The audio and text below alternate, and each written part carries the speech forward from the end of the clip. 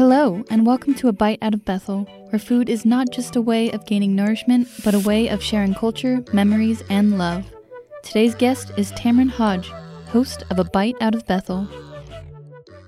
Today on A Bite Out of Bethel, we're going to flip the script and put host Tamryn Hodge in the hot seat.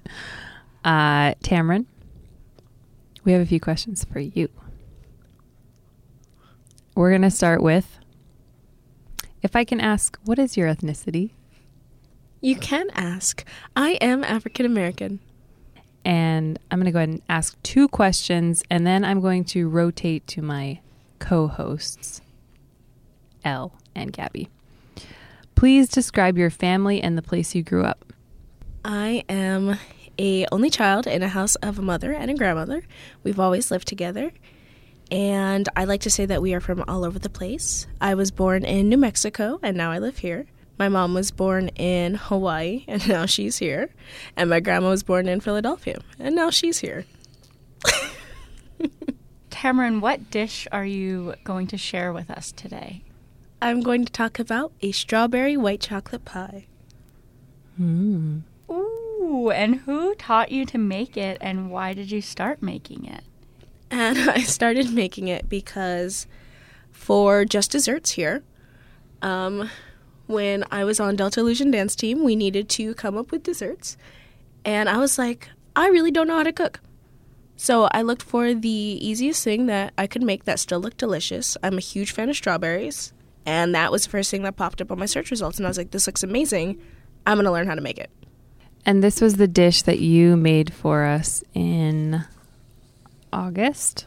It is, yes. I think I love experimenting with desserts now, as I kind of mentioned. I didn't really grow up cooking. My mom and my grandma usually cooked for a while, and I didn't start until college because I adore Gordon Ramsay, and I wanted to start experimenting with stuff that I made. So I started watching a lot more cooking shows, and then that went into dessert shows. So even though I love making all kinds of desserts now, white chocolate strawberry pie will always have a huge place in my heart. And you kind of went over this already, but do you have any memories of this dish from your childhood? Like various events? Did you take it to every potluck you went to? Actually, I think I've only made it 3 times, even though I said it's special. The first time I made it, I remember not really knowing about fresh versus frozen fruits. So I went to AC because I was like, who needs fresh strawberries? We don't have them. I'm going to get frozen ones. And I just remember the next morning after making it, looking in horror as all this red juice is like seeping over my beautiful white pie. And I'm like, what happened? It's because all the frozen berries melted on top of it. And I just didn't even think that through. But people still ate it. So I'm very excited. Thank you to all the people who ate it at that time because I know it looked a mess.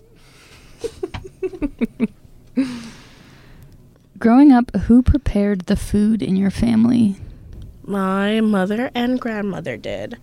For a while, my mom worked 2 jobs, so she stopped preparing food for a while, and we ate a lot of takeout. But other than that, my mom and my grandma prepared it. And what kind of foods did they make? Or like, what were your favorites? Well, when I lived in New Mexico, until the beautiful, knowledgeable age of 5, I remember eating a lot of Navajo food, which is like fry bread. We had fry bread tacos was one of my favorite things. You would have like a nice piece of like slapped to perfection. That's ASMR. Slapped to perfection fry bread, and then you put refried beans, and then cheese, and then lettuce, and then tomatoes if you're into that, and then sour cream, and it was so warm and tasty and delicious, and a bunch of us would stay after school to like make it together, so it was a community building thing. Do you remember cooking with your mother and grandmother at all growing up? Wow. I was gonna say yes, but I don't think I ever did. Thinking back, I'm pretty sure I didn't help them at all, which is unfortunate. I can vaguely remember my grandmother teaching me how to make biscuits, but whenever she gives me a recipe, much like a lot of her generation. She doesn't give any measurements. So I didn't retain anything that she said to me. All I know is that you should keep your hands wet as you make them. That's like what I remember. I don't think I had a hand in a lot Is that of it. so the dough doesn't stick to your hands? Okay. Have you tried making biscuits with her since, or like had any experience with biscuits? Yeah, so to this day, whenever I make biscuits, I still ask her, knowing full well that she won't give me any measurements. She'll just be like, eyeball it, you know when it's enough. And I'll eyeball it, and they always turn out differently. But they all taste pretty good. Does she critique them? I think she's gotten to the point, or maybe I've gotten better at cooking, that now whenever I cook for her, no matter like what it is, she'll either give me like, it's delicious, needs more salt, but it's delicious. Or it's just like, not my favorite, but I'll eat it. Who prepares the food in your household now? Me. I do. Now that I've learned how to cook, I do. Well, not usually every day. My grandmother makes a lot of her food for herself. But most days I make the food because I love trying different recipes and experimenting, and I'll go to AC and look for ingredients that just aren't there, and then I'll come home and mess around anyway and still create stuff. So I just need people to eat my food if I make it. Sorry, Mom. Sorry, Grandma. What changed? Like, when did you start cooking the food? Was it after college? Was it before you left for college? Or like, what was that shift like when you're like, I'm gonna start making most of the meals? I think it was pretty gradual. I didn't start cooking till I think my freshman year summer. I, in high school, just didn't really have time because I was consistently either at school and then dance practice, or I was at school and then dance practice and then play practice, or doing whatever, so I didn't really have that much time, and I didn't feel like it was necessary really for me to learn how to cook. So at that time, I was really confident in my cereal and my popcorn. But then when I went to college and I started watching more things and seeing like, oh, people can create this from their hands, that's amazing, like all the things you can do and how spices change everything up. Then I went home that summer and I was like, I'm gonna make an awesome dessert. So have you just been like cooking up a storm all summer and fall? I was for a while, but my parents tend to get angry because I love sweets, so I will make sweets and sometimes skip on dinner. Shocker. Yeah. So I remember my mom telling me, like, I love it when you're here, but I hate it because you always make cake. We don't need a cake every week. And I'd be like, but you guys eat it, so clearly it's necessary. But yeah, usually if I have the time, I love finding maybe like 2 to 3 recipes and trying to cook every day for like a week, and then I'll take a break, and then like a week, and so on, so on. You said that your mom is kind of excited for you to leave because she won't have all of those sweets in the house, which I understand to a certain degree, but also I know she'll miss them. But how has cooking affected your relationship with other members of your family, your friends, and your loved ones? It's been nice, for me at least, because growing up, even though my mom and my grandma cooked, we didn't always really sit at the table and eat together. And even today, we don't necessarily all sit at the table, but we still usually eat dinner around the same time or dinner together. And especially if I'm the one cooking, they're like, I'm not hungry. I'm like, eat it. So it's been really bonding, especially if I make something and we can talk about it, like, oh, you didn't add enough salt, or like if my mom cooks, like, so one time she made this awful shrimp and broccoli, and like to this day I can still like laugh about it because she accidentally put too much garlic.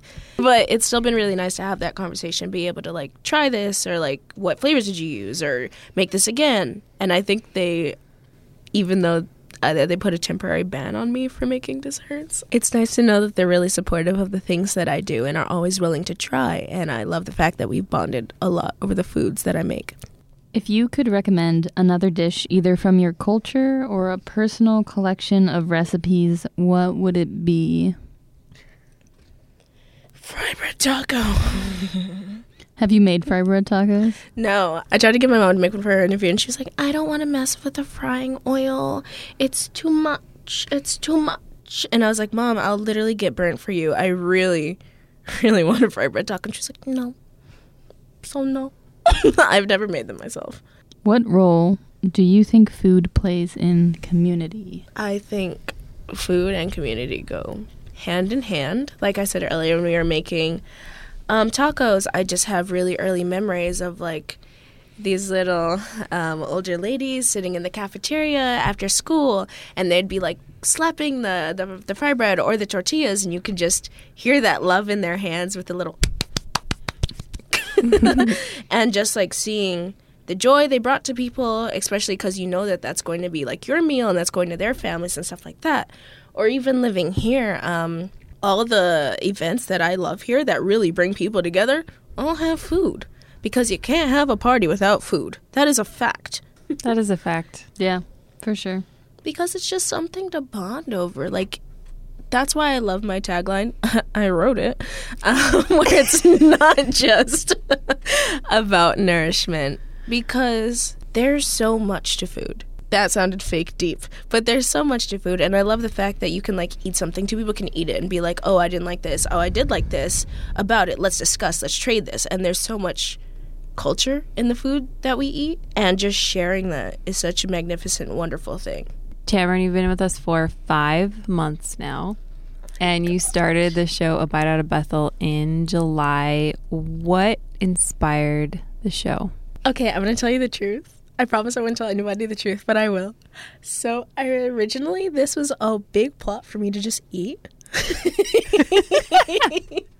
Because one of my goals in life is to become a celebrity judge on a food show.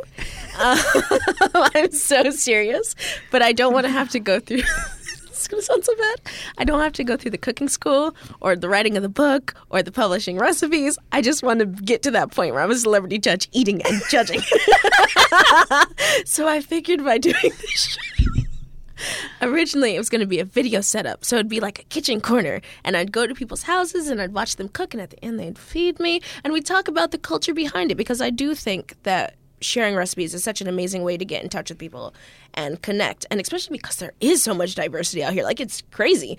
I didn't even know some of the people out here and what goes into the food they make and their backgrounds and their history, and I love that.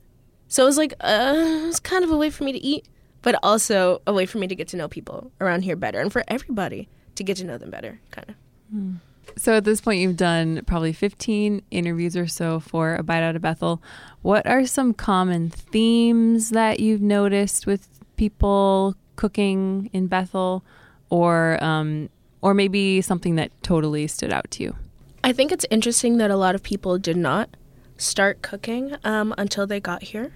Much like me, because they started living on their own and really just wanting to experience stuff, or just like primarily needing to eat, so needing to cook for themselves. I also think that it's been like two different groups of people. One is the one who've had their like families teach them how to make this. They grew up cooking and now they cook and they love to cook and they cook for others. Or you have the people that are discovering themselves, like finding themselves in the food they like to eat and enjoy, and they're reaching out and trying all these new flavors. And I think it's awesome that we have these two subgroups, because I think no matter how experienced you are with cooking, the people who are just finding themselves and beginning to cook are just as valid to me. Because I feel like even though I watch a lot of cooking shows as well, you'll have people that are like, oh, well, I've been doing this for 12 years, I'm a sous chef, and like blah, blah, blah, blah, blah. So you don't have as much experience as me, so you're not like great. You're just this person in the kitchen. You should be a dishwasher. But, well, this really has nothing to do with Bethel, huh? But I feel like that's not true. As long as you are putting in effort and trying to find flavors, I think that's a super common theme that I've noticed, and I just really appreciate that, because I enjoy people who like to experiment with things outside of their comfort level. So even if they are doing it primarily just to survive, the fact that they're still researching and not just like going to the store and grabbing something and then coming home and then just being like, this is how I will live, even though that's valid too. Like the fact that they're just finding a new hobby and getting into something. I love that. I remember Jess Schroeder was talking about how there's no place here to get local food, which to me makes sense because if people can cook it at home, they're not necessarily going to want to start a restaurant and open because there's no real need for it. I think having a place for when relatives come or tourists come or what have you, because we do get a lot of people and it's very transient here, to like show off this is what we do and have it not be, not like in a wasteful way, like we're only using the prime meat from the moose to make this exquisite burger and then we throw the animal away because that's bad. Just being able to show what we do have, because we have so many good foods here, and I love the fact that we are subsistence-based still, and I don't feel like that'll ever go away. I think it would be nice if there were, like, some sort of small arena or area, or, like, over the weekends we have, like, moose burgers, or, like, moose ribs, or, like, berry aguduk, or, like, salmon surprise, oh my gosh, salmon berry delight. There we go. Or just like a little bit to take home or share the culture from around here. But I like what you said about there being like a restaurant that's specifically locally sourced food. And then everybody could have a hand in it, you know? So you'd never run out of workers. Mm-hmm. Or be short-staffed. Okay, so you grew up in Bethel. You graduated from high school 2017. You went to Barnard, graduated this past spring, came to KYUK for 5 months, and now you are leaving us and going where? Where are you going? What's next? I'll be joining the military, the Navy to be precise, and I'll be working with them for the next couple of years. Tamryn, yes. It has been a joy having you back in the multimedia department. We're so glad you created the show and spent the summer and fall with us, and good luck. Thank you. It's been amazing working with you. And thank you to everybody who listened to the show. I'm really grateful for your support. This has been a Bite Out of Bethel. Thanks for listening. Let's eat.